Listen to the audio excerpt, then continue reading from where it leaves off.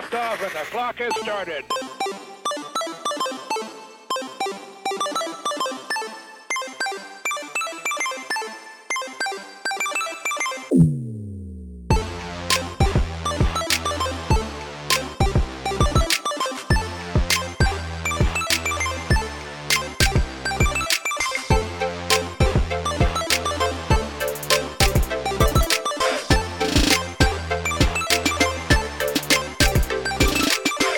Hello everyone, and welcome to That Pixel Life. This is episode 263, recording October 2nd, 2023.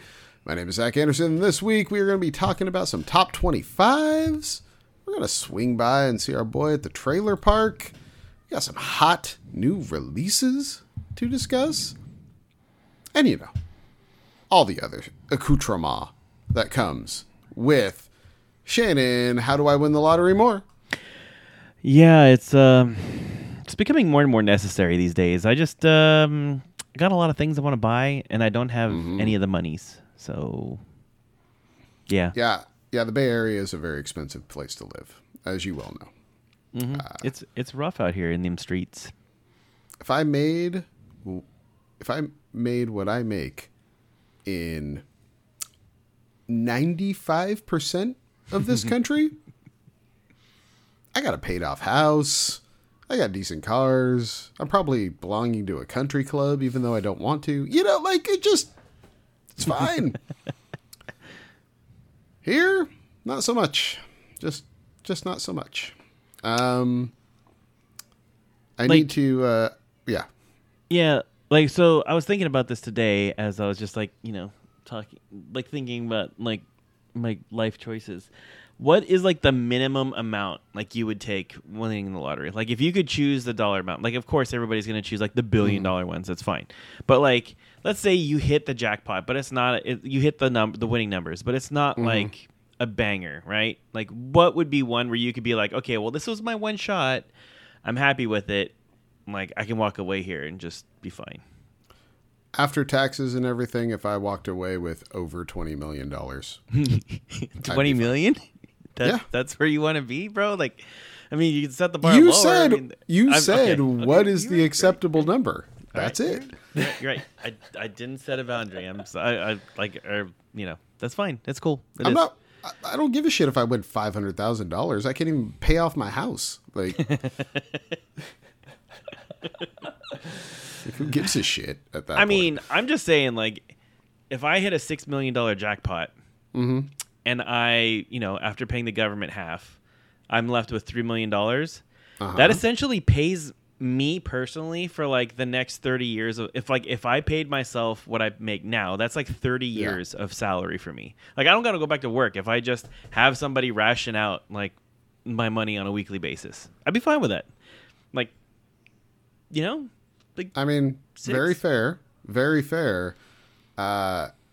If you attach the phrase lottery winner to my name, I want more than the life I'm living right now. That's all I'm saying. That's all I'm saying. All right. That's fair. Like, That's fair. I would like my situation to genuinely improve, and not just like, well, I can shop at Whole Foods and not Safeway now. You know, like. Yeah, that is true. If you're a lottery winner and yet when you go to buy tacos from a food truck and you're trying to figure out what credit card to put it on and you're a lottery winner, I don't think that counts. Exactly. That lovely voice you hear is someone who's struggling right now. And that's Justin Get Good Carter. It's your boy. You know, getting good's hard, guys. It is. And I feel like, you know, we talked about Liza P last week, and anytime a new Souls type game comes out, I feel like the subject of getting good always comes up. And it does rear its ugly head. Yeah, it does. You are correct. And the argument, as old as time, will always resurface as to whether or not, like, should Souls games have an easy mode. It's a debate as old as time. It's one of those things where I feel like there's three categories of people. There's people who do think they should have easy modes. There's people who like don't care. They're like, if it does, whatever, I can play on the hard mode. And then there's people who are just like, no, it is what it is. If it's not for you, it's not for you. Get good. You suck. And, I feel like the correct answer is somewhere in the middle. Like, I feel like Elden Ring sold big numbers. It was easy because everyone on here, even Shannon, bought and played Elden Ring. So I think that speaks volumes to how far like the genres come in terms of like bringing in new people. But yes, Lies of P though is modeled very much after Bloodborne, which will not hold your hand, and the beginning area alone is very unforgiving. And this argument came up again recently because when Lies of P came out, my friend Troy, very excited for the game, he got to what is essentially the first big enemy, the police officer fight where you get the key in Lies of P. That is where he got to. He died, I think, 10 times against him, and then and then gave up and uninstalled the game. Also relatable. Yes. Which, I tried to tell him, like, dude, you just gotta backstab him. I'm like, I don't know what you're doing. I'm like, but it sounds like you're being too aggressive. And you gotta take your time. You have to block. Blocking is very important in this game. And he was just like, nope, it sucks. Like, I hate the game. Not gonna do it. And then I thought that was the end there, but then instead he doubled down, bought 2 copies of Elden Ring for him and his wife because that was more accessible. As I told him, they got about an hour in. I don't think they ever got to a first boss, and then we're like, nope, this just isn't for me. And it's like, dude, that's downloading Lies of P on Game Pass for free and figuring out it's not for you in the first like 30 minutes. All right, like the buy-in is very low on that. Spending like $140 on 2 copies of Elden Ring to figure that out, that's a little more of a costly mistake, I feel. So yeah, that's a rough one. I mean, my personal opinion on the whole get good debate is they make a ton of awesome content in those games. Like, the Dark Souls games have a really cool story that you have to go find. Bloodborne's the same way. Like, there's an awesome story in Bloodborne that you can hear from the people talking from behind the doors, that you can, read in little places and pick up little things. And 80% of the people that buy that game and install it will never see any of it. That is ever, true. because they hit a wall and they give up. I mean, I love Dark Souls 3. It's probably my favorite From Software game that they've made. I had to watch a YouTube video to get the rest of the lore because I hit a boss I couldn't beat and just was like, fuck it, I'll just see the rest of the story because I'm not going to get past this. And that sucks. Like, that, I'm sorry, that sucks. That's not, like, there's nothing enjoyable about that. And if you can do it, fucking great for you. But I can't. And that's bullshit. That you're just like, hey, the tens of millions of dollars we spent to create all this content is going to end up existing for 20% of the people that buy it. Like, that's bullshit. That's straight up bullshit. Like, put a story mode in the fucking game. Guess what? The get good people won't touch it. They'll still just fucking play it on normal and get the shit kicked out of them and get good and beat the game.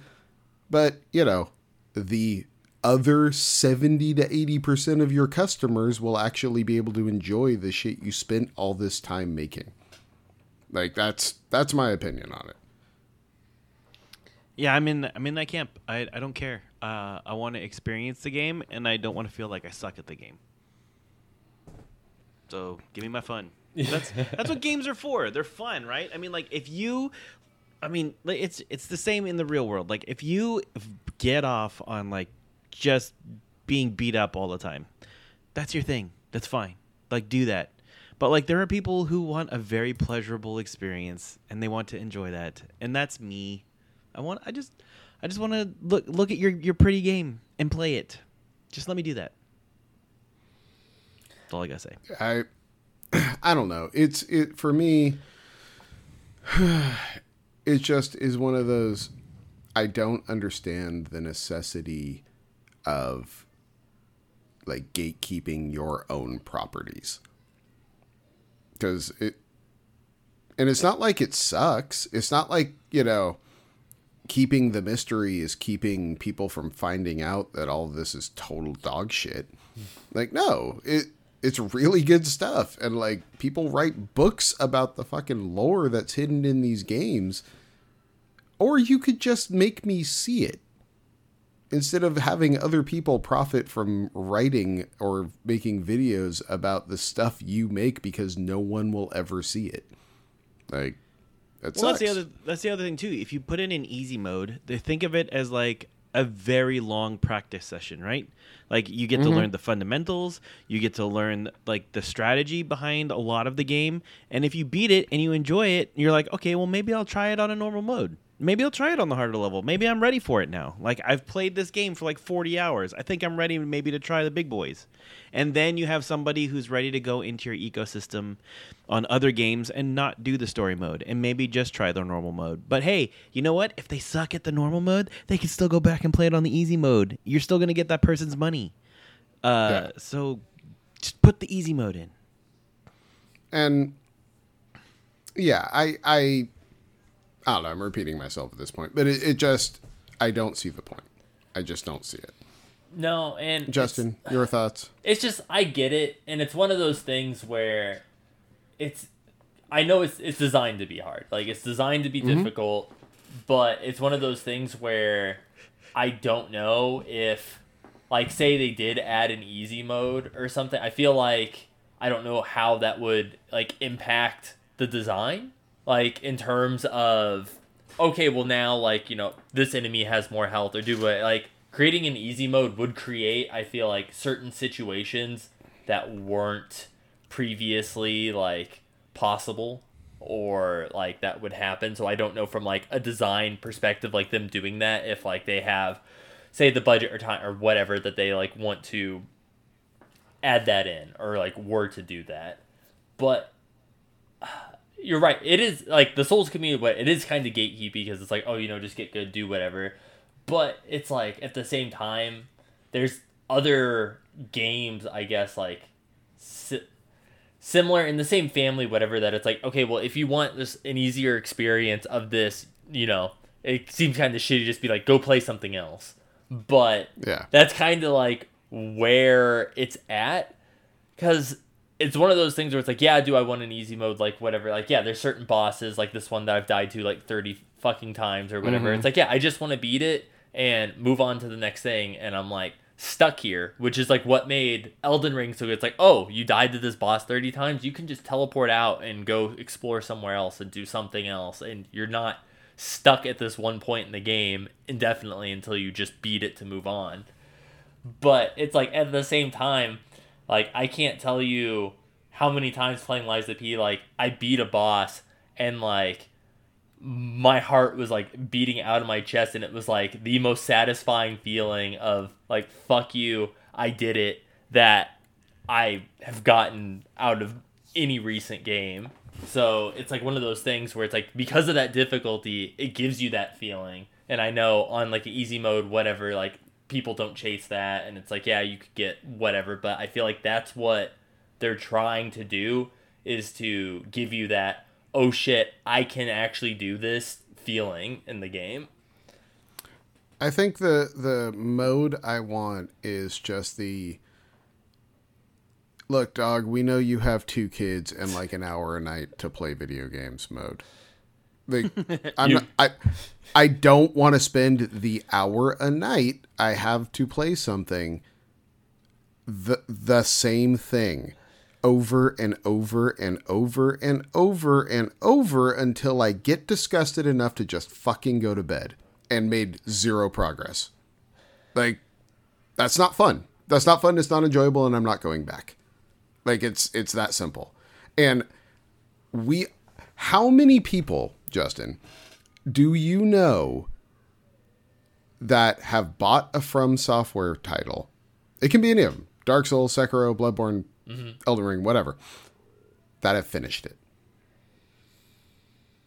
I would say maybe, like, I can count on two hands the amount of people that I know, like, personally that have done it. And outside of that, everyone else has that one thing. It's a boss, it's a level, it's something. There's that one, Madam Butterfly, fucking whatever, that you hit and you're just like, well, that's it. I'm done. Because this isn't fun anymore. It's just not fun.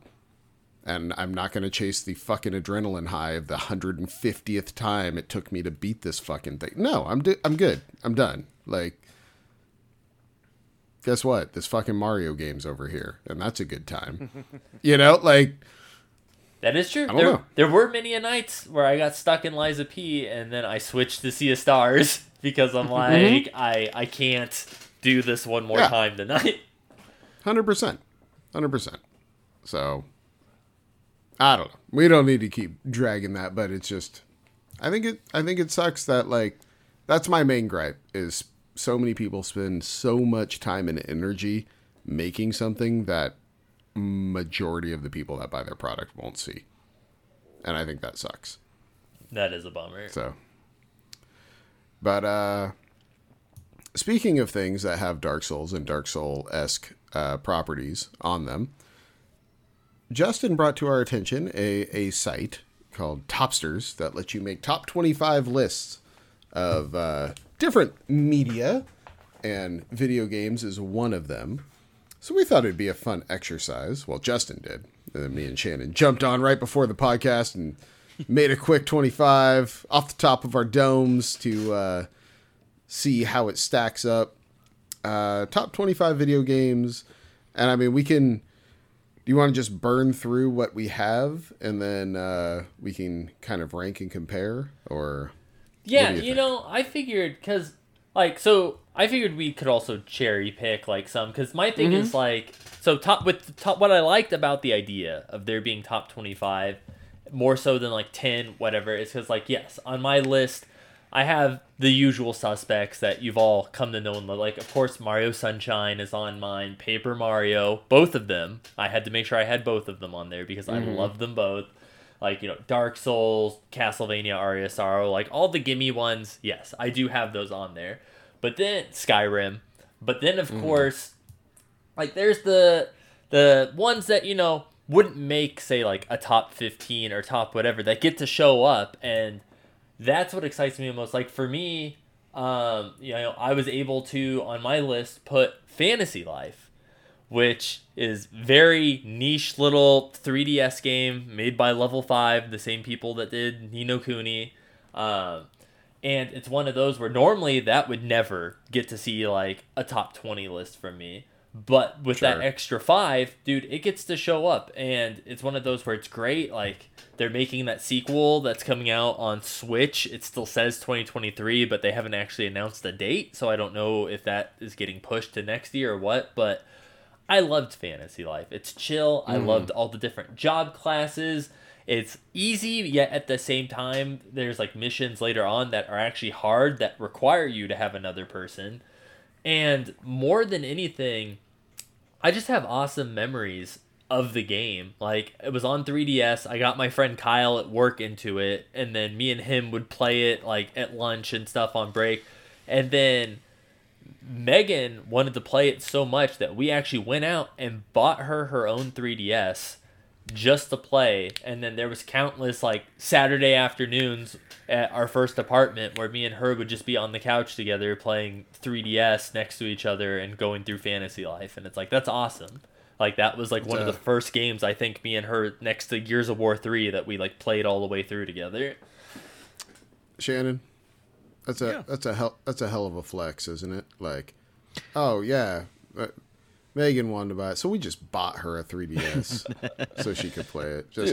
Justin just flexing on us. Dude, yeah, that it's like, yeah, she just sat down and played with me. Like, we just play video games together all the time. Like, I know. I get told to stop playing video games all the time.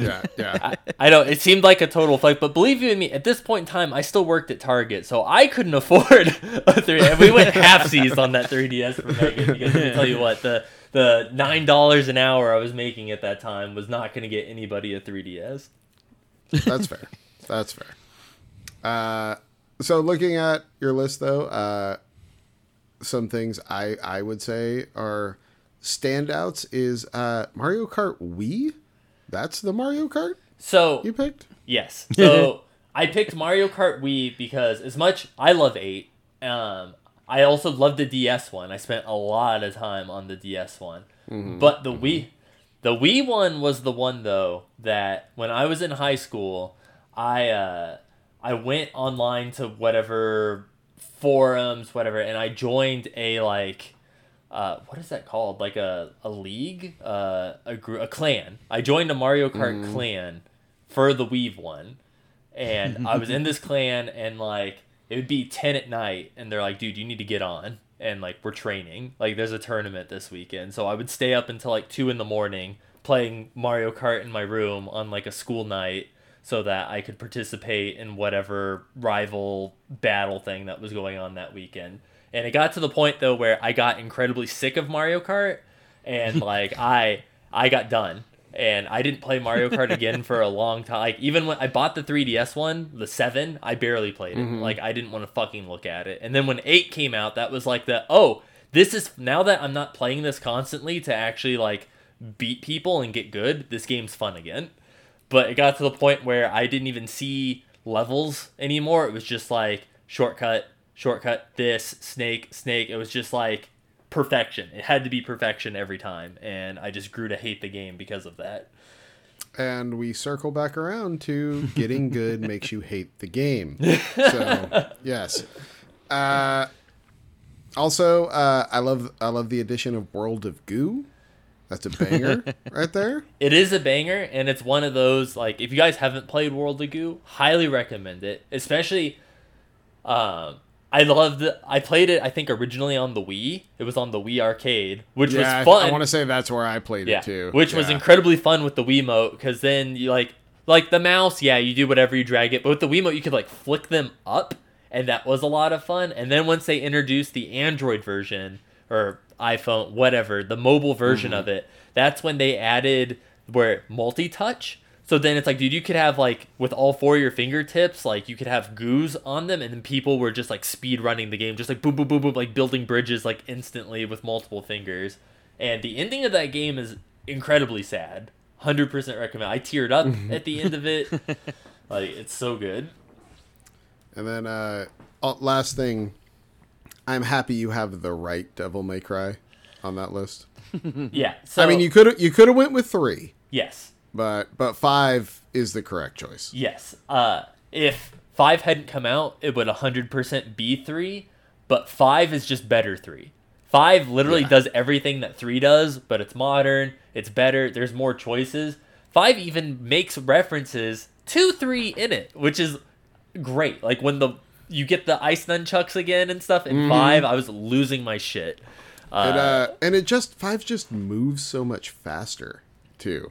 Like when you're in the combo zone in 5, like it's just a blur of shit going on the screen, and it's rad. Like it's so cool. It is, and I also feel like they give you because of the multiple characters, I think it seems a lot faster paced too. But even like, dude, like Dante gets like 15 fucking weapons in that game, and they give them to you like back to back. Like there's no, it's like no new chapter, new weapon, new chapter. No, it's like every time you're just learning the new weapon. It's like here you go, congratulations, new weapon. And our boy V, of course. Oh, V, so, yeah, best character in that game, V. But solid 25. Yes, I am surprised that Peggle and Puzzle Quest 2 made it. Puzzle Quest 2 rules. So, no besmirching of Puzzle Quest 2 is allowed on this podcast. I'm not sir. besmirching. I just said I'm surprised that yes. it ranks that high. I will say, so Puzzle Quest, fair. Puzzle Quest 2 is on there because I literally did play it when I went to college for 3 years. I played it nonstop. Like when I was working, when I was doing whatever. I played Puzzle Quest 2 was like before Binding of Isaac. That was my Binding of Isaac that I like invested 1,000 hours in, just like playing Puzzle Quest 2. And then Peggle's one, like, it's fun. Like, it's a good, I've returned to it. It was one where, again, I have fond memories in college of just getting fucking blitzed and just playing Peggle for, like, you know, come home from work, like, unwind, play some Peggle. And it's still, like, I hate to, but Peggle 1, though, especially with the DLC, is untouched. Like, PopCap had it going on. Like, dude, Plants vs. Zombies, Peggle, like, Bejeweled 3, like, those were, like, peak PopCap, and then I don't know what happened, and then it just, like, all went away.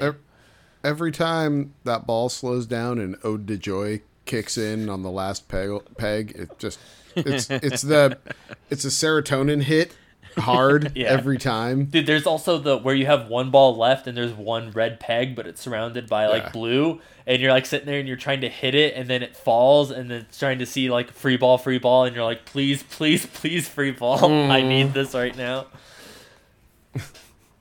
But very solid, very solid.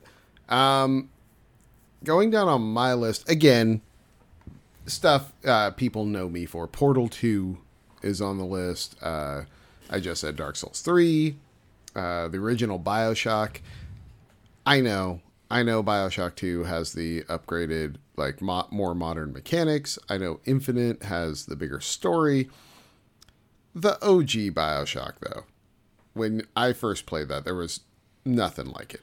There just wasn't. And it really made an impact on me. I've got the best video game of all time, which is Super Mario World. I will not be taking questions at this time. Mega Man 2, which was like the video game of my childhood, along with Mike Tyson's Punch-Out. Banger. And then, of course, Power Wash Simulator. So there is one that I want you to, like, most of these I recognize, but, you know, I was born in 1990, so... Sure. What is Jungle Strike? So there was a series... EA had made a series. It was Jungle Strike, Desert Strike, and Urban Strike, I believe. And so what they were was like an isometric helicopter game. Okay. And you would like fly around and blow shit up. And it was kind of at the time like an open worldish type thing. There were objectives and you had a map and you just kind of flew around the map to like complete the objectives, but there were refuel stations, there were, you know, upgrading weapons stations and all this stuff, and it was just awesome. Like, it was super fun, and I remember Jungle Strike being the best out of all of them. Like, that was the game, and they were, so it was, I have it on the Genesis, and they were one of the ones that had the like super tall cartridge because they had the extra memory in them. So they couldn't fit in your regular Genesis cartridges. They had to go extra tall cartridge. And I just remember being a kid and thinking that was rad as hell, even though I had no concept of what that meant at all. But yeah, no, Jungle Strike was super fun. It's a game I think about a lot. Like Halo 3 is on there. And that one is simply... That one is there for like one sequence. I was going through the game on Legendary with some friends, and you hit that second to last level, which is the flood ship, right? And it's a fucking meat grinder, dude. Like, you don't know where you're going. Enemies are showing up all over the place. It's just hard. Like, it's just so hard to get through, especially on Legendary. And then you get to the last level. And that last level is like a thank you from the developer. Like, it is so fun. And it's just, especially when you have 4 people going, and it's just, shit's falling around you, blowing up. You're just running and gunning and grabbing upgrades and just beating the hell out of people. You're getting warthogs and you're driving and the ground's falling out from under you. And it was just awesome. It was just one of those like moments in time that made me love that game forever. And yeah, it's that. So that's what's there. The one I thought you were going to call me out on, both of you, I'm shocked, is Zelda Wind Waker being on the list. That is Everybody's now got their Zelda game that they like. Yeah, now that you mention it, I did forget that you are a notorious Zelda hater. So there's actually 2 Zelda games on my list. There's Zelda Wind Waker and the best Zelda game, which is Darksiders. Hands down, I was gonna say, best Zelda game ever made. I was surprised that Darksiders was on your list. I fucking love that game, dude. I love it so much. It's Zelda with a gun, except you're one of the horsemen of death instead of like Link. So yeah, it's the dumbest game, but it's so fun. I love Darksiders. And the one I'm shocked Shannon didn't call me on, Chrono Cross over Chrono Trigger. It's a bold strategy, Cotton. But like I said, this is your list, not my list. yeah, Fair. and Fair. to be fair, Shannon also already called you out for having Diablo 2 instead of 3. Yeah, I did. Well, it's because it's better. It's not, but that's fine. Yeah. We can go back That's and it. forth on this all you want, but No, that's another one of those probably more sentimental than it should be picks, because that's when I was doing QA for Sony around the PS2 launch, and Diablo 2 had just come out, and legitimately I would go to work and work on PlayStation games for 10 to 12 hours a day and then go home and play Diablo 2. Like, the last thing you think I'd want to do is like look at a monitor or like touch a keyboard, and it's like, nope, we're firing up Diablo 2, here we go. So yeah, that one got its hooks in deep. But yeah, those are probably the highlights. The other one I'll throw out there is Sega Marine Fishing. yeah. Not bass fishing. They keep remaking bass fishing. Marine fishing was the shit. Give me some marlins. Give me some swordfish. That's what I want. But with the Dreamcast, with the fishing reel controller, yeah, dude. Yeah, now you're talking. Give me that. Bring back the fishing reel controller. Bring it back. That's what I want. But yeah, Shannon, what are some pop outs on your list here? So it was good to go back through memory lane. I put Heavenly Sword on mine just to fucking mess with you guys. But going back through it, like thinking about the nostalgia of it and all, like Need for Speed Hot Pursuit has got to be probably one of those that was just rad, because like my cousins were playing it. My friends at work were playing it, and it was fun because you could get online, and it's like half of you were like the outlaws and the other half were like the police, right? And you were just constantly trying to smash each other. Like high speed, like high adrenaline, like you were in Lamborghinis and all these other like fancy ass cars just driving all over the place. And some of those wrecks were just phenomenal. Like, and that would be something that you'd be talking to your buddies with at work like all the next day. Yeah. Like other ones, like Max Payne, brings it back like old school, because like that was like the first game that had like bullet time, like back when bullet time was like rad, and you were just like, so this is so cool. Like graphics are never gonna get any better than this game, man. Like this is cool. But it just had that nostalgia factor. Now everything has bullet time in it, and you're just like whatever. But other games like on my list that kind of stand out, like Hot Shots Golf. Like I can't tell you how many hours I put into a Hot Shots Golf game. Like I love me some like video game golf. Yeah. Like, but not like the actual like simulators. I'm not talking about like Tiger Woods. Like I need like the arcadey campiness of like a golf game. Like Mario Golf. I wouldn't. No. Maybe like Everybody Golf or like the Clap Hands Golf or whatever like that. Like those games. Top Golf even. Like give me some Top Golf all day. I'll smash you guys. Dude, Curse the you golf. remember how like do you remember how randomly obsessed we both got with the Clap Hands golf game for like a hot month or two? Like Yeah. we were in deep in those streets, dude. Like that was rough. It was good though. Like, I mean, that's the thing is like you sit there and you see that on the list and you get that itch. Like you can feel it like underneath your skin again. Like, oh, I should probably get back into one of those games. It'll be fun.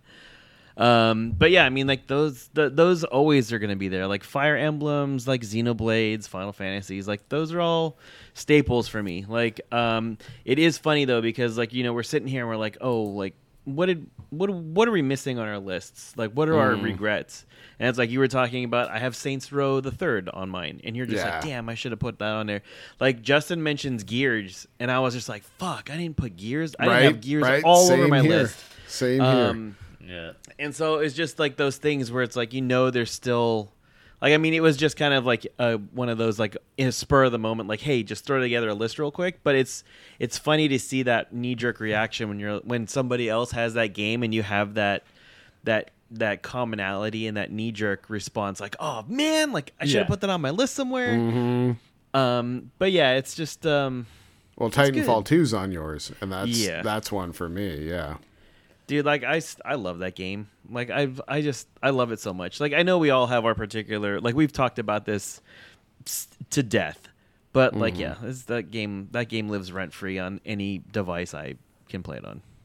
I was extremely excited that Fire Emblem Engage did make your list. I had Awakening on mine just because I loved Awakening so much, but I did beat Engage like 3 times, so it's like I got my time's worth out of Engage, and I did love it. And that's the thing too is like, I mean, I love all the Fire Emblem games. Am I gonna put like all of them on there? No, I'm not. I'm just you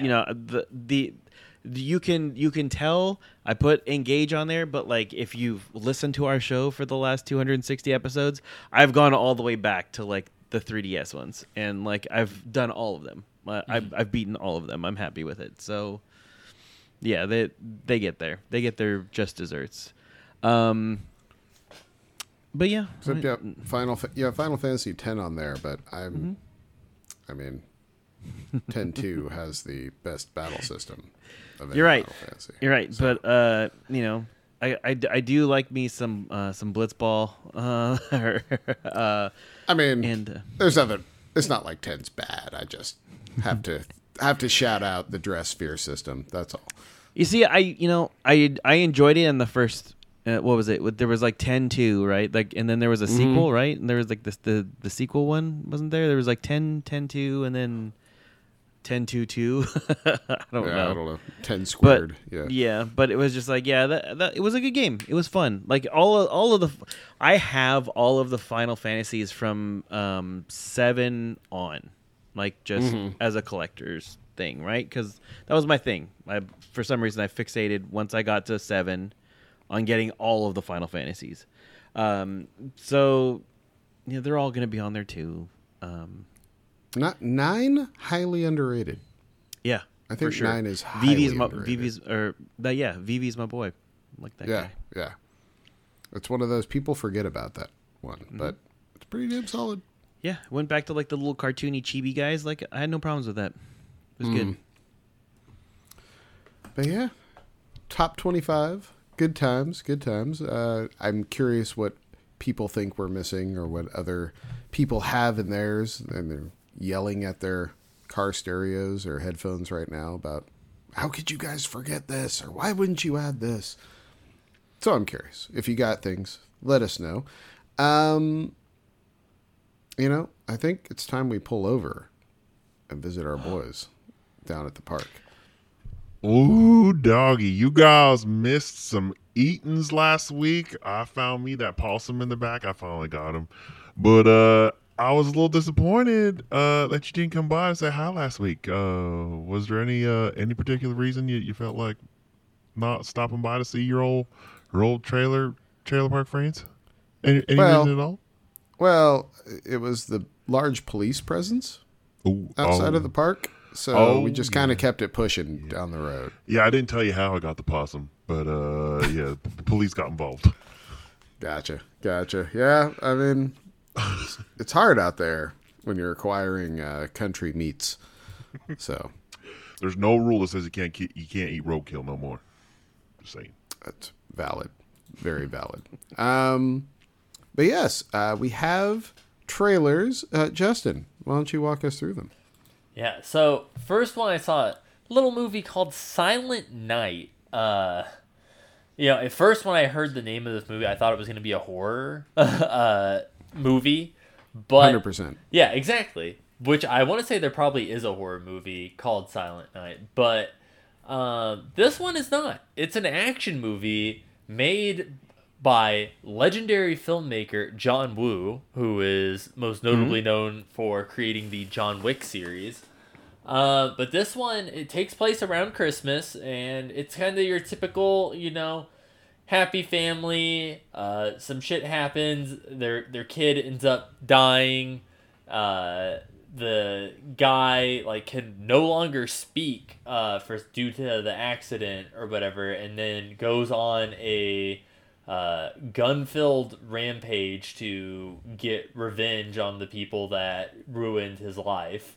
And his plan is to enact it all on Christmas Eve before Christmas to finally get his revenge. So it looks cool. I mean, it's tons of shooting. It looks, very on par kind of action-wise and gunplay-wise with John Wick. The plot, it's one of those things. The plot's just kind of there. They have to put something on the page. With the fact that they're the guy can't talk, kind of tells me that they're who needs dialogue? Don't need her. We just need action, blood. That is what people are coming to see, and that's what we're gonna give them. This sounds like watches Old Boy once. Yeah, yeah, yeah. They're what if we did Old Boy, but in 2023? Yeah. We took out the real wrong parts involving children and just kept the violence. How about that? I mean, I'm all for it. It's got the guy who played. He was in the Suicide Squad, right?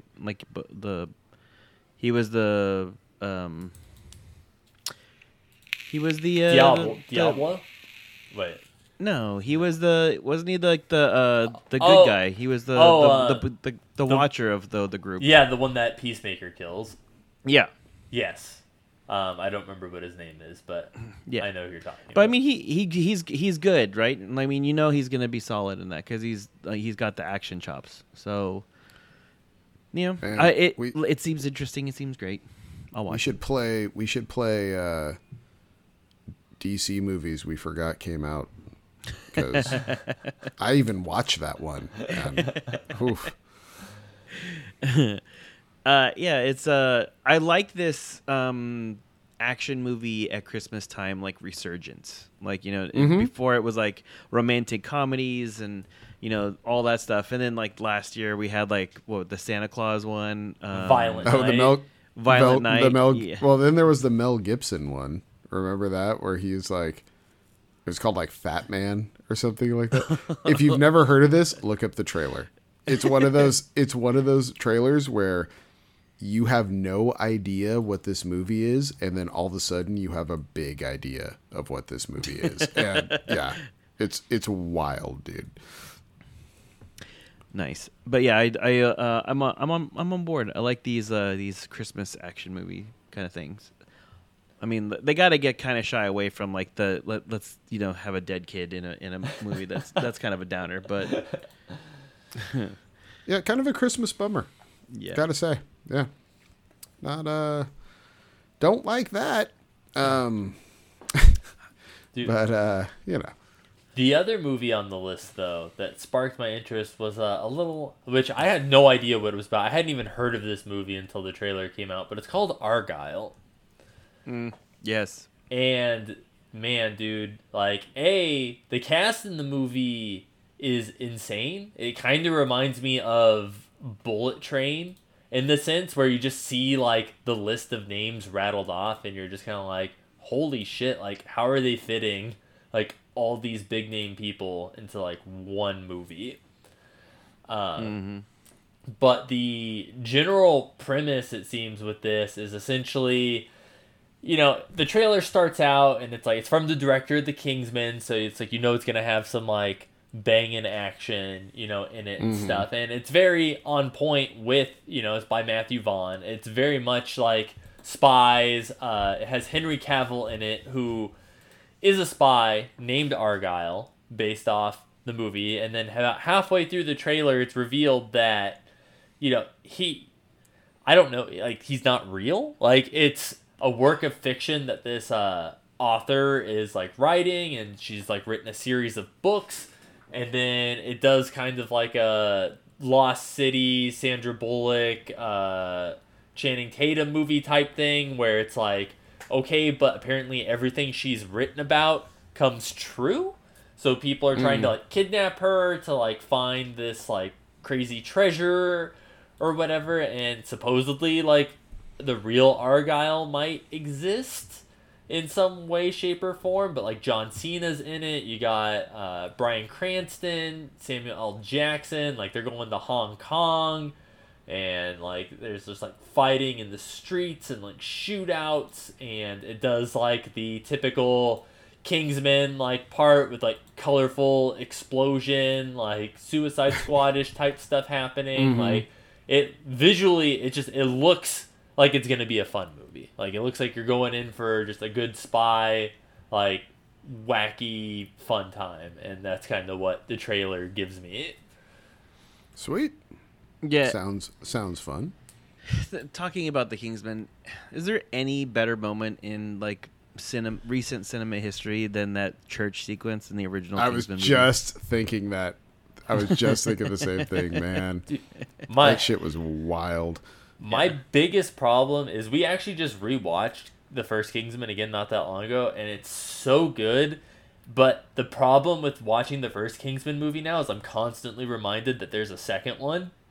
And the second one is so bad. And I'm just like, dude, like, the first one was, like, beautiful, like, chef's kiss comic book adaptation, and then it made money. And then because it made money, they're like, well, we need a sequel. And then they go to the comic book and they're like, well, you already adapted the comic book, it's done. Okay, well, make another comic. And then they did, and it's just like, dude, like, they just pumped it out, and it's like, I fucking hated it. But the first one is still, honestly, probably, like, one of the, like, next to, like, Watchmen and probably, like, even the first Kick-Ass, like, the most, like, fairly accurate to the source material of, like, the little changes they made didn't really matter, but it was, like, pretty much verbatim. They did the actual comic, which was great. And then it always cracks me up that at the end of that movie, they're like, yay, we won. And every world leader is dead. Like, all of them. It's like, I don't know if you did, actually. Like, But you did? Yeah. This is winning, huh? Okay. All right, sure. But yeah, I like Shannon said, I celebrate the big action movies making a comeback around the holidays. Mm-hmm. I mean, get me into the theater, do something. But, yeah, forgotten DC movies. Remember Birds of Prey? That's a movie that came out. What? Like, What's that yeah. about? Well, you have to... The Harley Quinn. Yeah, I Birds think of Prey movie? that's why Shannon doesn't know what you're talking about, because you didn't say the full paragraph of the name, Zach. It's Birds of Prey and the Fantabulous... Birds of Prey and the Fantabulous Emancipation of One Harley Quinn. Oh, that movie. Yeah, that's right. Yeah. One, yeah. Yeah, Okay. that movie. Yeah. Man, what a piece of shit that movie was. But, you know, I even forget the character's name. There was one character, and it wasn't Black Canary. I don't know. Who are even the Birds of Prey? I don't even know. But there's one character at the end that comes in towards the end of the movie, and she was amazing because in her character, what's that? Was it Huntress? Yeah, it was Huntress. So Huntress in the end of that movie is basically like all this wild shit's going on around her, and she's just like, yeah, okay, like I don't what, huh? What are you guys even fucking doing? Like. Sure. All right. Let's do this, I guess. You know, like she's totally being the audience proxy. Yeah. Of like, what is even fucking going on? She's here? like that throughout the entire movie too. They're like, I guess we're doing. She's like, okay, I guess we're doing this now. Sure, why not? Like, I guess. All right. Like, yeah. No. But yes, forgotten DC movies. That would be a fun thing to do one day. All right, should we do a little what we have been playing, gentlemen? Yes, please. Because me and Justin, me and your boy over here, downloaded a little game off Game Pass that hit last week called Cocoon. And if you're not familiar, it is a game. It's a puzzle game, essentially. It's got a very distinct artwork and style. And what you're tasked with doing, you're a little dude with like insect wings, I guess. Mm-hmm. And you're wandering around these worlds. You've got spheres that have like worlds inside them, and you get access points, and you can go into those worlds and do stuff there, bring things into those worlds, take things out of those worlds, come back all the way to the top layer. You find as the levels progress, you get additional spheres that you can now go 2 worlds deep to pull stuff out of, or put worlds inside of worlds to move spheres around. They do an amazing job of spoon feeding you the mechanics in the first world, that by the time you hit the second one, I felt very capable. Like, I felt very much like I knew what I was doing. I knew how to handle myself and how to solve these puzzles.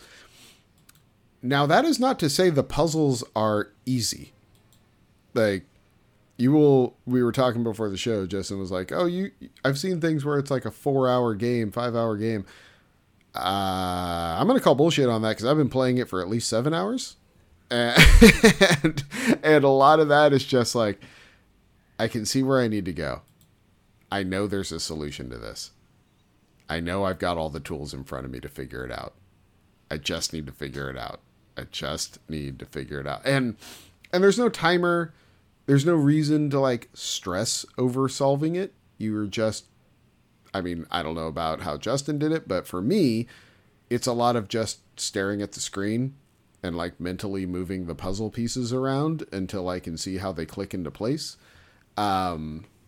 There was a puzzle, and by puzzle, I don't mean like it's not like The Witness. You're not walking up to a display and solving a puzzle and then moving on. It's puzzles that exist in the world. Like, you need to travel from point A to point B. There are things in your way to do that.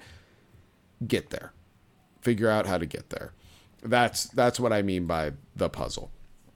And there's a puzzle in the third world. You get these little drones with you, and you have to take a drone from one space to another to open up the boss door. Except there's these things that get introduced in the second world that will eat your drone. Every time. Your drone cannot progress past them. And I had 2 world platforms that let you go in and out of worlds. I had 2 worlds with me, the orange and the green. And it was like, okay, how do I use these platforms to get this drone past those chompers? Like, how do I do it? I'm not bullshitting you guys when I say it took me at least 45 minutes, probably more like an hour to solve it. And that one took me so long because there were so many options. It's like, okay, I'm going to move the orange one here and the green one here. Crap, that didn't work. Okay, let's flip them. Nope, still nothing there. Okay, I'm going to put the green world in the orange world and figure out, nope, that didn't work either. And so you're just going through all these steps and like moving and moving and moving. And then I like totally just stumbled ass backwards into the solution. And when I got it, was just like, are you fucking kidding me? It was that simple the whole time. It was that easy. And it was something I never even considered doing. Never entered in my head that it was something I could do. And but that's part of the cool thing of the game is you will do stuff like that. And then it's like, now I know that is something I can do. Like now I figure I'm going to add that to my quiver of like options when I come to the next one. And it's so good. It's so clever. The music's great. Just The vibes are immaculate, as the kids would say. Justin, what are your thoughts? Yeah, no, I completely forgot that this game was even coming out this month, and then when I saw it hit Game Pass, Me I was too. like, God Me damn too. it! I was like, I knew there was like another one. I was like, bro, there's too many games. But Well, it was twofold. It was like, holy shit, that's coming out, and thank God it's on Game Pass, because I really don't want to spend more money on more games right now. yes, Game Pass has been the gift that has kept on giving this year. But yes, Cocoon came out, and Zach's a lot further than I am. I've just gotten past the first boss, but man, like the way the design is so good. It's like so simple because really your only actions are like walking and then picking up an orb. That is all you do. Those are the controls. You walk, you pick up an orb. And the fact that like, they make that work in a boss fight kind of setting, like they use the max of like, okay, you can only do these two things. Well, we're going to make this work in a way that's like, yeah, you're only doing those two things, but you're doing it in like an interesting way that actually isn't just like, oh, I'm just picking up stuff and walking around. I never get sick of diving into an orb. Like that animation of just seamlessly going up like awesome into the camera and then impacting into the world is cool every single time. I'm playing it on the original Xbox, which I will say it it took forever to load like initially, like the game itself, but I see why, and it's because I'm assuming it's just front loading the entire game at the beginning and then like diving between the worlds and whatever, because there is no load. Like after that, there's no load. Like there's no loading in between diving into the different worlds, like whatever. So I'm assuming that's what it did. Is it just like loaded all the different worlds at once, and it's just like, okay, now we don't have to worry about it. But no, visually it's so pretty. It reminds me a lot of Journey. I Very similar aesthetic. Yeah. Of kind of wandering around, stumbling upon stuff. I know I saw a Steam review that said it reminded them of playing Portal for the first time, which I do kind of get those vibes of the big aha, like I'm a fucking genius moments and stuff. Like when that hits, it feels really good, and then when you realize what you were doing wrong for the last 15 minutes, and you're like, oh my god. Right. Like I was telling Zach, like, so there's this one part, it's the very beginning of the game. It's like what the first little orb you get. There's like a series of tubes that it needs you to get this orb over to power this bridge on the other side that you can't get to. And there's little parts of the tube that when you hit things, it like switches left or right or does whatever, because there's multiple tubes going places. And I kept hitting the switch. I'm like, dude, I don't know, like, what the hell is this thing supposed to do? And it's like you have to work your way like all the way up and then actually drop your orb down, and then it goes down, and you have to like run with the orb and like hit the pipe to like switch it over before it reaches it and stuff to get it to go to down the correct tracks to get where it needs to go. And there was like, it took me like probably 3 or 4 tries like doing it, because there was times where it's like I didn't realize how under the clock I was to get like, especially for that last one. I'm like, oh, I can't like actually, once this is going, you can't really pause and like stare at it and go, okay, yeah, I need it. It's like, no, you need to get moving and run to that bottom one, otherwise it's gonna pop out in the wrong spot and you're gonna have to trek it back up there and try it again. So that was really cool. And then like the first boss fight, there's this little dig dug little bug thing that you like smash the ground, and it like pops it out of the ground and kind of floats there like a drift loon, and then you like grab it, and then it becomes like a bomb. And then you have to get it close enough to the boss. So it's like all you're doing is like the same stuff you were doing in the overworld. You're just carrying essentially like an orb around whatever. And you have to do that a couple times. But the way they did it, it's just like, that's like incredibly smart. Like with minimal controls like that. And it's like the music is like super ambient. It's cute. Like, I like that you're this little bug and you're just kind of walking around doing like little bug shit in these worlds. I have the 2 orbs now, so I need to go like, And that was interesting too. It's like, oh, once you have 2 orbs, it's like, okay, well now I'm diving into this one, but it requires an orb. So I'm like, okay, well, and there's not one in there. And it's like, well, what do I do? It's like, oh shit. So you jump back out, grab your first orb, and then take that into the second world. And you're just like, oh my God, dude. Like, you could tell, like, later on, I guarantee it's going to get insane. Like, trying to juggle what's inside of what. Well, actually, the game helps you with that. If you put, like, say you take orange inside of green, and then drop it in there, set it down, but you can't, and that's the other thing, you can't drop orbs wherever. You have to place them on the stands. You have to dock them or whatever. into, like, a little stand, yeah. Once you do that, and go all the way back to the top level, you'll see the green orb has an orange dot in it now. Okay, so that's good. Because, yeah, I know there will probably be times when you're juggling multiple things. It's like, dude, I'm going to forget fucking where I left something inside of something 100%, yeah. And so have you hit the part where you get your 2 little robot buddies yet? No, I have not hit that part yet. Yeah. They don't stick with you through the game, but you get 2 little robot dudes that help you solve a puzzle that requires moving them around with the orbs and stuff. That's cool. The little drone dudes you get that open up the boss doors. My kids have named them Gerald and Geraldine, depending on what level they're in. Classic. So it's hilarious. They'll follow me around and like they get chomped, and my boy will be like, "No, Gerald, no, not Gerald." Yeah. Evelyn just sitting there because like they go into this big plant and get like eaten to when they open up the door, and so the first time that happened, Evelyn was just like, "Geraldine, no." It's hilarious.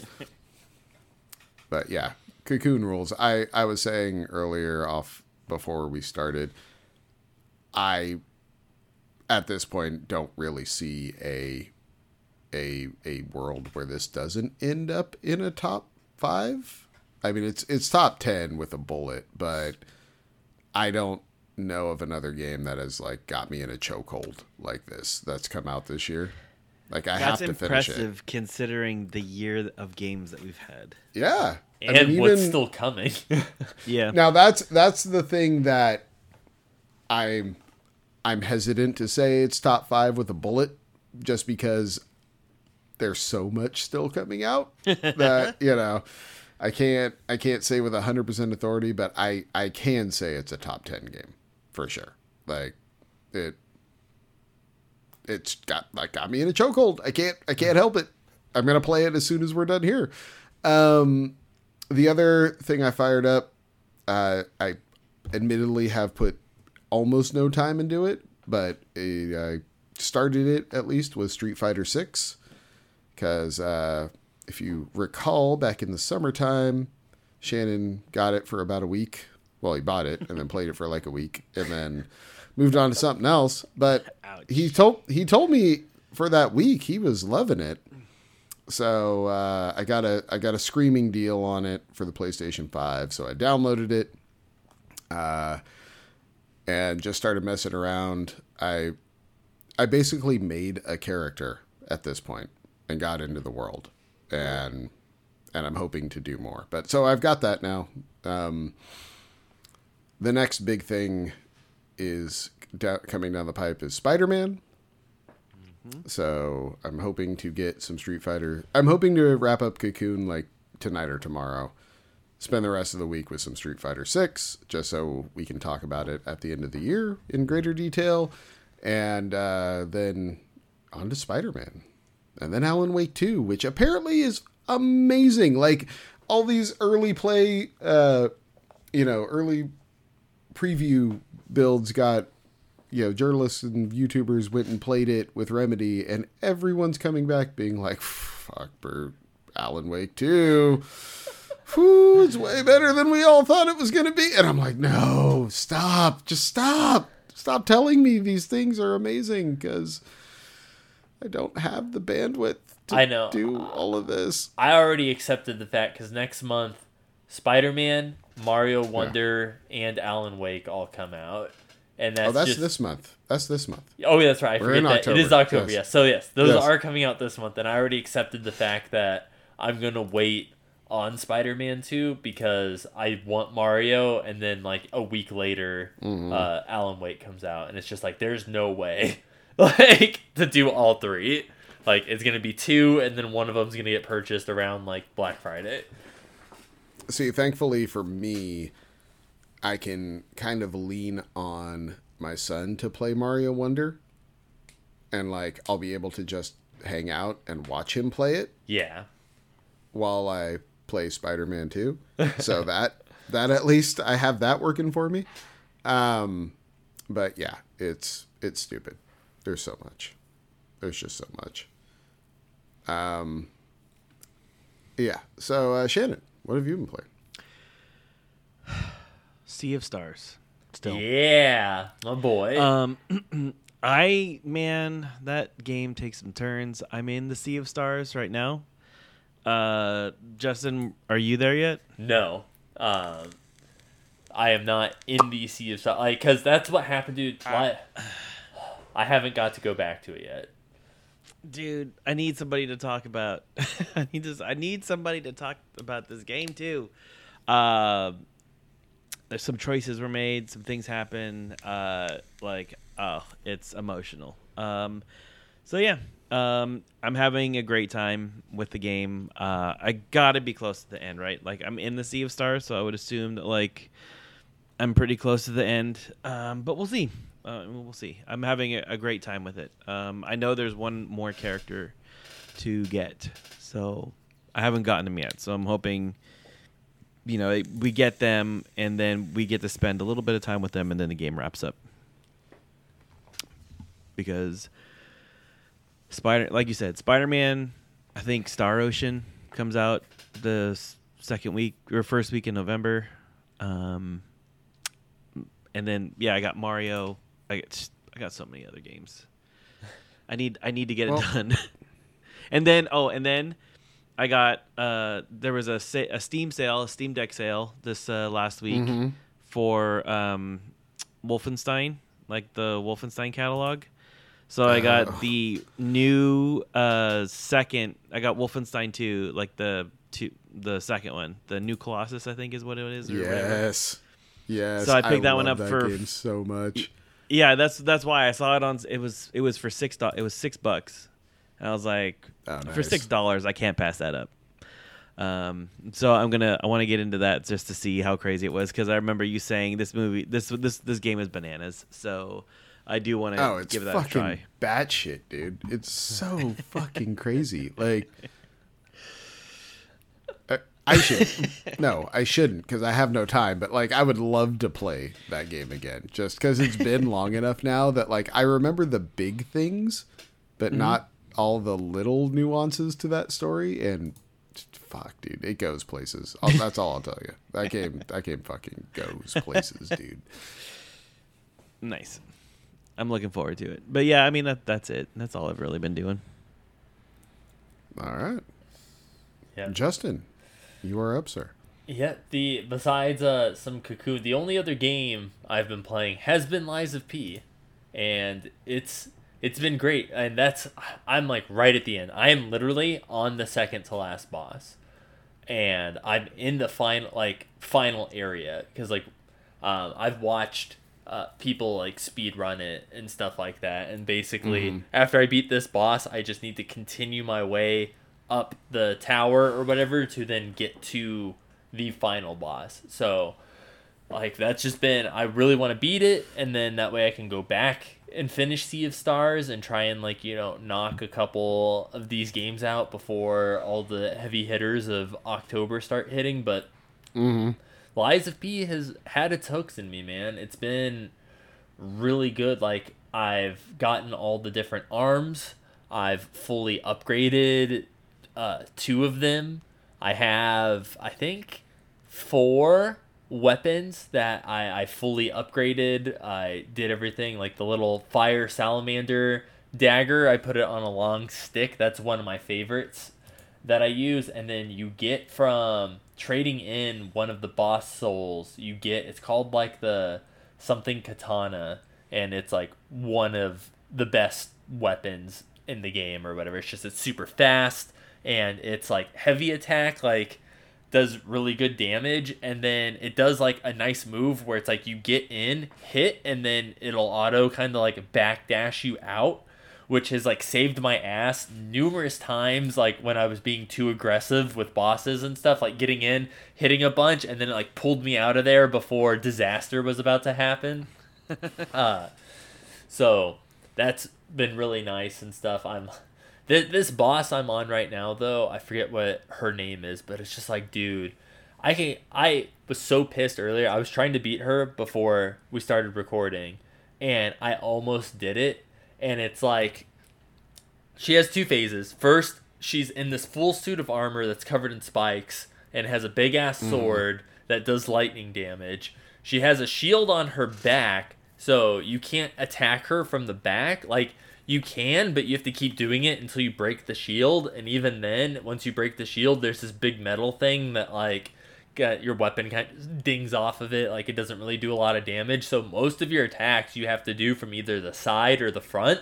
So you have to, like, wait for the big, like, attack combo to stop and then, like, dodge in front, get your hits in and stuff, but then get the fuck out of the way because then they're going to start swinging again.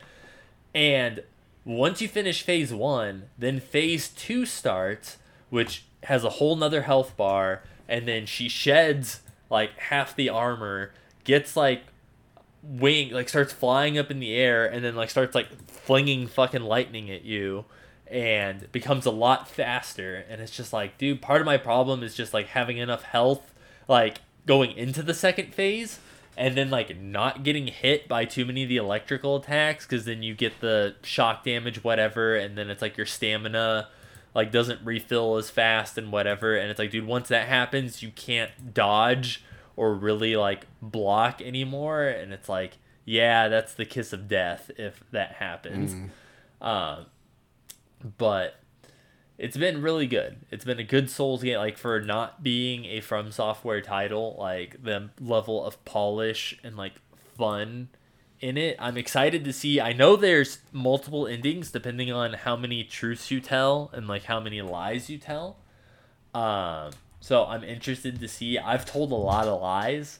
I've told some truths, but it's funny because there's a portrait of you as well in Geppetto's workshop, and every time you tell a lie, the nose on your portrait grows out of the picture, so it's just like jetting out of the wall. And mine's pretty big because I constantly lied, so you like walk in the door and it like hits you in the forehead. But I'm like interested to see how it ends. But I'll definitely be glad to be done because, man, it's just some nights, like I said, it's been brutal to where it's just like, you know, after 10 attempts, it's like you need to walk away, like switch to Sea of Stars, like I switch on some anime or something to just like not feel the depression of like I almost beat the boss and then just like died like right at the end. It's like, fuck, dude, like I was this close, like half an inch of health is what they had left and I blew it. So, have you ever walked away from a Souls-like game? Like you got so frustrated with something that you just put it down and you never went back to it? Yes. That happens with a lot. Like I've beaten Dark Souls 1. Dark Souls 2, I don't remember. Like I want to say I got really close to the end, and I don't remember what happened. I was playing with my friend Chris, and then I think he couldn't play like one night or something, and then we just like we never went back, and I never went back. Dark Souls 3, same thing happened. That happened with Zach. I got to a certain boss, and I couldn't beat them, and it's like I tried like 20 times. It was like I don't remember who the boss was. It was someone in like a throne room. I remember that. And there's like pillars and they do fire damage and whatever, and they're fucking fast, and I couldn't do it. And then I'm like right at the end of Elden Ring 2. I think I have maybe 3 bosses, if that, left in Elden Ring, and I was like stuck on the one, and it's like I know the one after this one, like my build is perfect for. Like the blood damage, the whatever, like I'm built to fight that next boss. But the one I'm currently on, I am not built to fight. And he takes hits like a champ, and he's strong, and it's just like I don't remember what happened because I was playing that for a while and I just like fell off. And then of course Bloodborne is ungodly high. I never played Sekiro. I've heard it's really good. I've also heard it's really hard.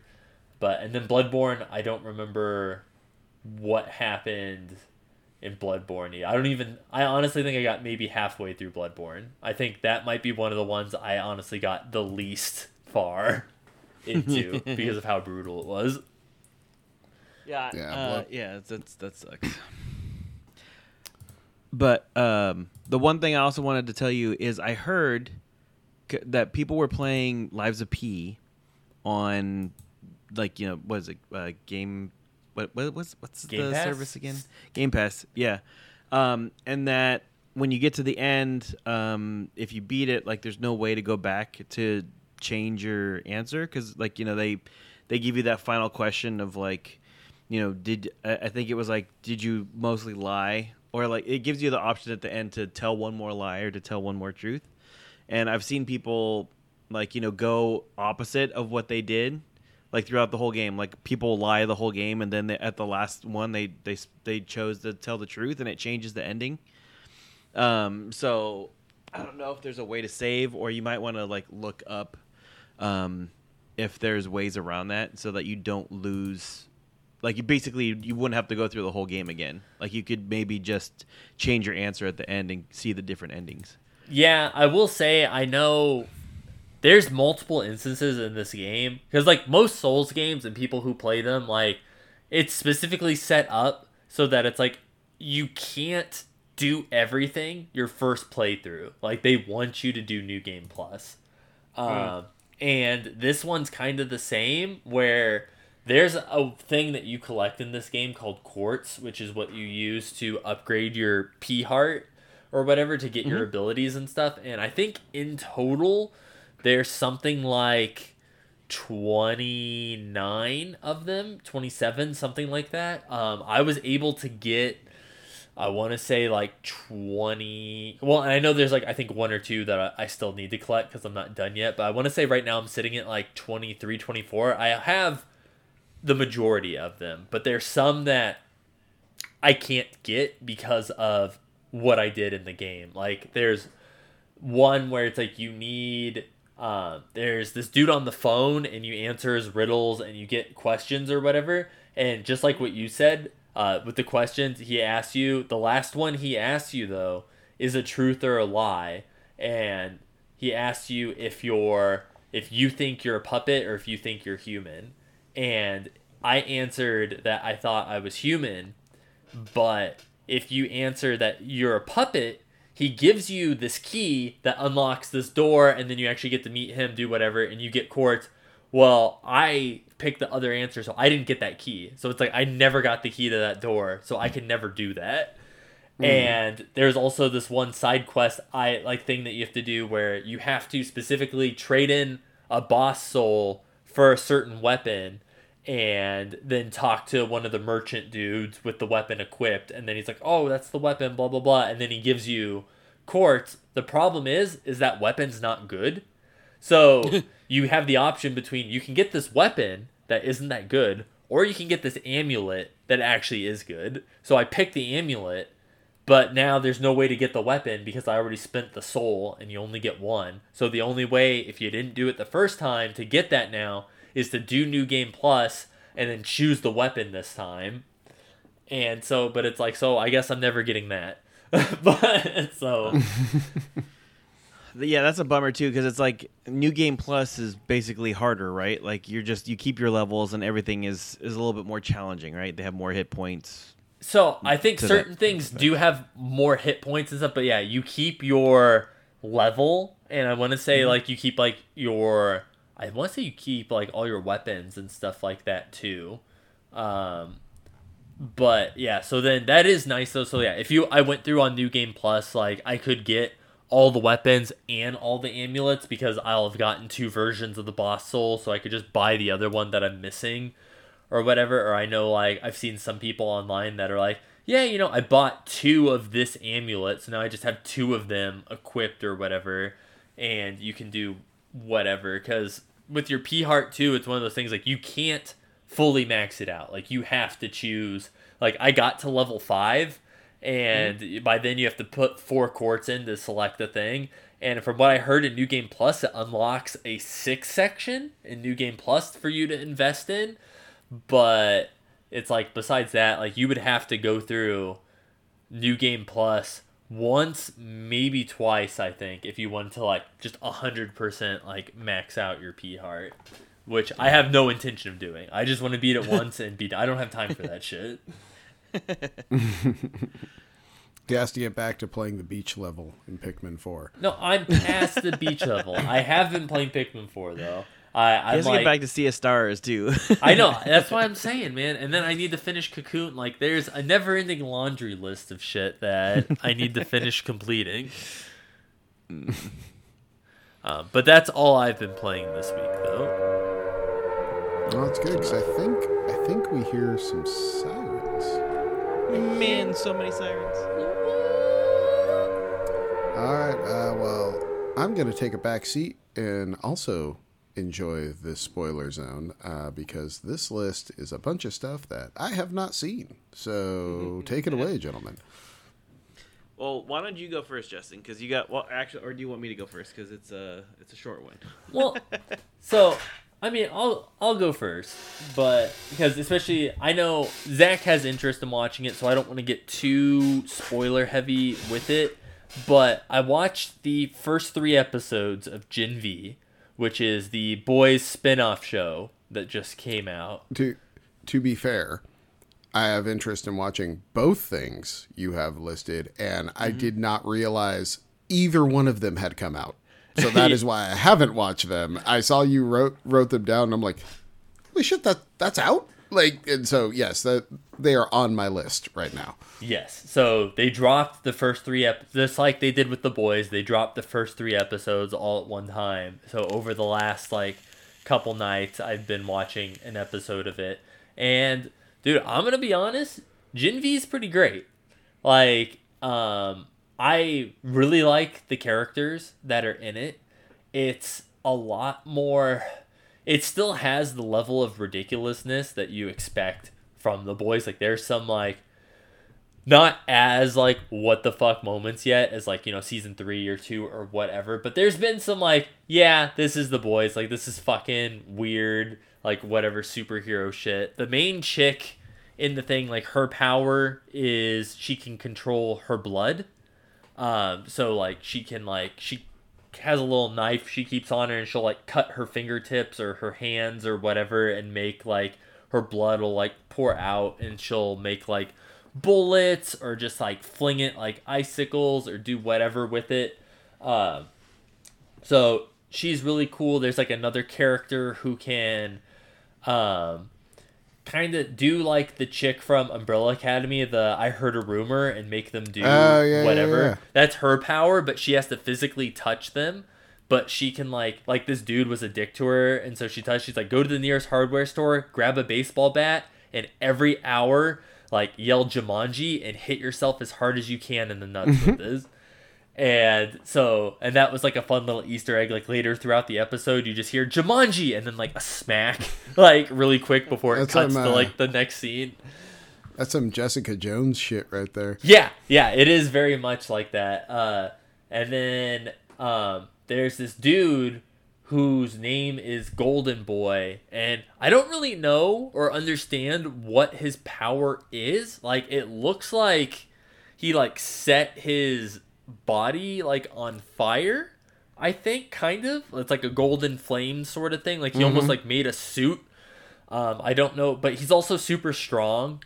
And he's kind of like he was the university like hot shot, like they were trying to get him into the 7 type like situation. We do see like there has been a couple, I would say, like, I say cameos with like A-Train or The Deep or whatever. Like they are in it mainly as like in commercials and stuff. Like they haven't like shown up, but in like advertising It's a the fucking deep, dude. Jesus. Yeah. And I want to say, show-wise, I think this is taking place somewhere, maybe between... Like, I don't think it's taking place after season 3. Like, from what it seems like, it's taking place sometime, I want to say, between season 1 and 2. In the timeline wise, because the Deep still has his like full head of hair, so he hasn't like shaved his head yet. And then there was like some shit with like Homelander came up, and like Vought is like not, going to the ground and stuff like that. So I want to say a lot of this is happening prior to the events of 3. But it's really cool. Like, the general premise is essentially like you find out that under the school's like a where the laboratory type thing where they're experimenting on mutants and like students and stuff, and Golden Boy's brother is one of the people that they told him that he was dead and committed suicide, and he found out that his brother is alive and he's down there being experimented on, so he wants to break him out. And that's kind of the general premise of what Gen V is. Are all the kids at the campus, like, are they all Vought creations? Yeah. So they are all, like, the realization that, like, Compound V was given to them, like, that information's already out. So, like, everyone knows that they were fed Compound V. Like, some of them don't care. Others have, like, the resentment, like, toward their parents use them to try and, like, get whatever. And that's one of the things I really like about this show too, is it shows like it really drives home like my parents injected me with a dangerous drug to try and like get me into the 7 and make money off of me, and they're not good people. And that has repercussions now. It's like little kid beauty pageant parents to the nth degree. Pretty much. So yes, I definitely recommend it. I want to say it comes out on Wednesdays or Thursdays like The Boys did. So a new episode should be dropping this week. However, this other show, which unfortunately only had one episode drop, I was thinking it was going to do all 3 at once, but I guess they're doing it weekly, is The Continental. And man, like, it's really good. I enjoyed the first episode. I like the guy who they picked to play Winston. I think he nails like a young Winston. Like, he has the sassiness. Like, he has the like, I'm suave. He's really good. And also, we've only seen him a little bit. I'm thinking he's going to probably play a bigger role in part 2, because this is divided up into 3 parts. Each part is, I want to say, 90 minutes. So it's kind of like Sherlock. Where it's just like 3 like 90-minute episodes is what it's gonna be. And the guy who plays the I don't remember, the concierge guy that's at the hotel, behind the counter, the young version of him, I think does a really good job, and I'm hoping he's gonna have a bigger role. So this story is all about how Winston came to become the purveyor of the Continental. Currently, in the show, his father is the head of the Winston's dad is the head of the Continental, who's played by Mel Gibson, and that's fucking hilarious. Like, I haven't seen Mel Gibson in anything in a minute. Like, he's a lot older. He's gained like a lot of weight, but he looks like very New Yorker. Like, owns the Continental. Like, kind of heavy set. 2 buttons undown, gold chain on the hairy chest type attitude. Like, he totally, like, fits the part. And he's like the, obviously not the world's greatest dad. But it's about Winston, and apparently Winston has a brother who went to war and stuff, came back and was kind of fucked up, worked for his dad. He betrays their dad and does like a Ocean's 11 style heist on the Continental and steals, it's like a coin press, like an old, but it's like, I don't, they is have it to make the the high table coins, like That's the currency. They haven't explained it, and that's what I'm wondering. But it seems like because they're not using it, like it's just like locked. So I don't know what exactly. I think it makes something even better than that. But they haven't really explained what it is yet. So I'm hoping they'll go more into details of that. And so Winston ends up getting kidnapped and flown from London back to New York by his dad because he wants Winston to find his brother and bring him in and bring the coin press back in. But Winston sides with his brother and then is basically like declaring all-out war against the Continental with his brother. But we got to see we got to see another adjudicator, which is really cool. I'm hoping we get to see her fight in either the second or third part. She's the chick in the trailer who's like wearing the weird like stranger's doll mask thing over her mouth. So I'm really interested in what she's gonna do. The action in it's good. Like it's not gonna be John Wick Chapter 4 or 3. Like, the budget, obviously it's not gonna be as over the top as that, but like the opening scene with Winston's brother though, when he's like doing the raid on the Continental, that was very like John Wick 1, and it was really good. All right. And so that kind of set the tone, and like he was a badass, and it kind of seeing him do that, it's funny because like the show, like watching this really drives home other aspects of the John Wick series that you never really thought about. Like this dude doing all this shit, you realize like, oh, not everyone can do this. Like, he took down, like, 60 people by himself, like, raiding the Continental, and then you see, like, and everyone's like, oh, dude, no, like, he's a fucking monster, and it's like, okay, yeah, not everybody, even, like, the mercenary, other contract killers and stuff, like, yeah, they can't fight like the Baba Yaga, or like this dude, like, they're in, like, categories of their own. But another thing that they drove home that I never really thought about, and I'm hoping they explore it more, is there's like cops and stuff who are like investigating like, this the Continental and like the people who hang out there and stuff, and you could tell like the one detective dude knows more than he's letting on. He's like telling his like deputies like, dude, he's like, do not fucking get involved in this shit, like don't go in there, whatever. At one point she ends up going into the Continental and goes up to the bar and buys a drink, and like she's like whatever, and then she goes to pay for the drink and puts the cash on the counter, and the bartender just like looks at it, and then he realizes that she's basically not supposed to be there. And then like 12 different people like all unanimously like lock eyes with each other in the room without saying anything, and then like a series of like waiters and like waitresses are all just darting glances at each other, and then like the cop is like realizing that like everyone's kind of like nonchalantly looking at her, and then she's looking around and realizing like, oh, even like these waiters all have guns like strapped to them, and she's like, I need to get out of here. Like I did something wrong and now my life is in danger. And it's like I never thought about that, like an outsider like going into the Continental and trying to, but it's like, oh, right. you fucked up, like you're not supposed to be here, and now they know like that you are not one of them, and now you have a target on your back.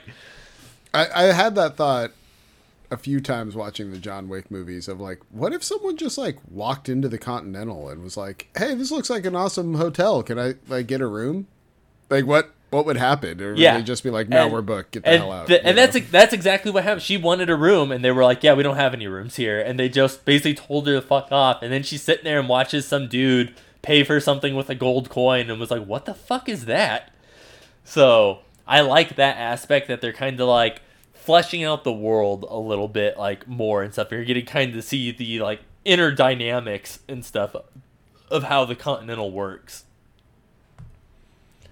All right. Well, nice. Shannon, what do you got? So I had some time to watch a movie this week. Well, yeah, you had some time. Yeah, so I got to watch half of the Blue Beetle, and it's a DC movie. I think George Lopez chews up the scenery and is a little over the top as his, in this movie. But so far I'm enjoying it. I'm enjoying the concept of it.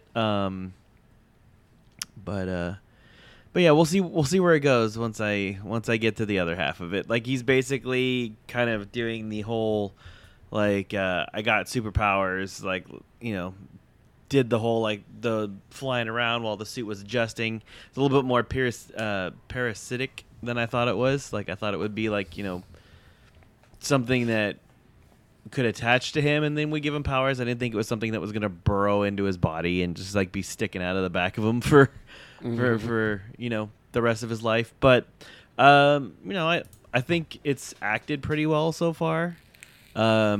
It has the potential to be the best DC movie that I've seen. Wow. So I hope it sticks to landing. I hope the action sequences are good. I hope the battles are great at the end, and I hope it it kind of follows through on where it's starting, because it's a lot more vivid, it's a lot more colorful and high energy. Those Batman v Superman actors were pretty stoic and dark and reserved. This is like the exact opposite end of the spectrum. So it does make it a little more engaging to watch and a little bit more fun to partake in a lot of the scenes. So I hope it keeps up. So. I was gonna say I know James Gunn came out and said that basically once he confirmed that, like, Blue Beetle is gonna stay in his universe. So that is nice to know that, like, it's not just gonna be a one and done and then we're never gonna see that character again. He said Blue Beetle, Peacemaker, and then there was one more. I don't remember who, but he basically confirmed that at least those three characters will be transferring over into his universe. Good. All right.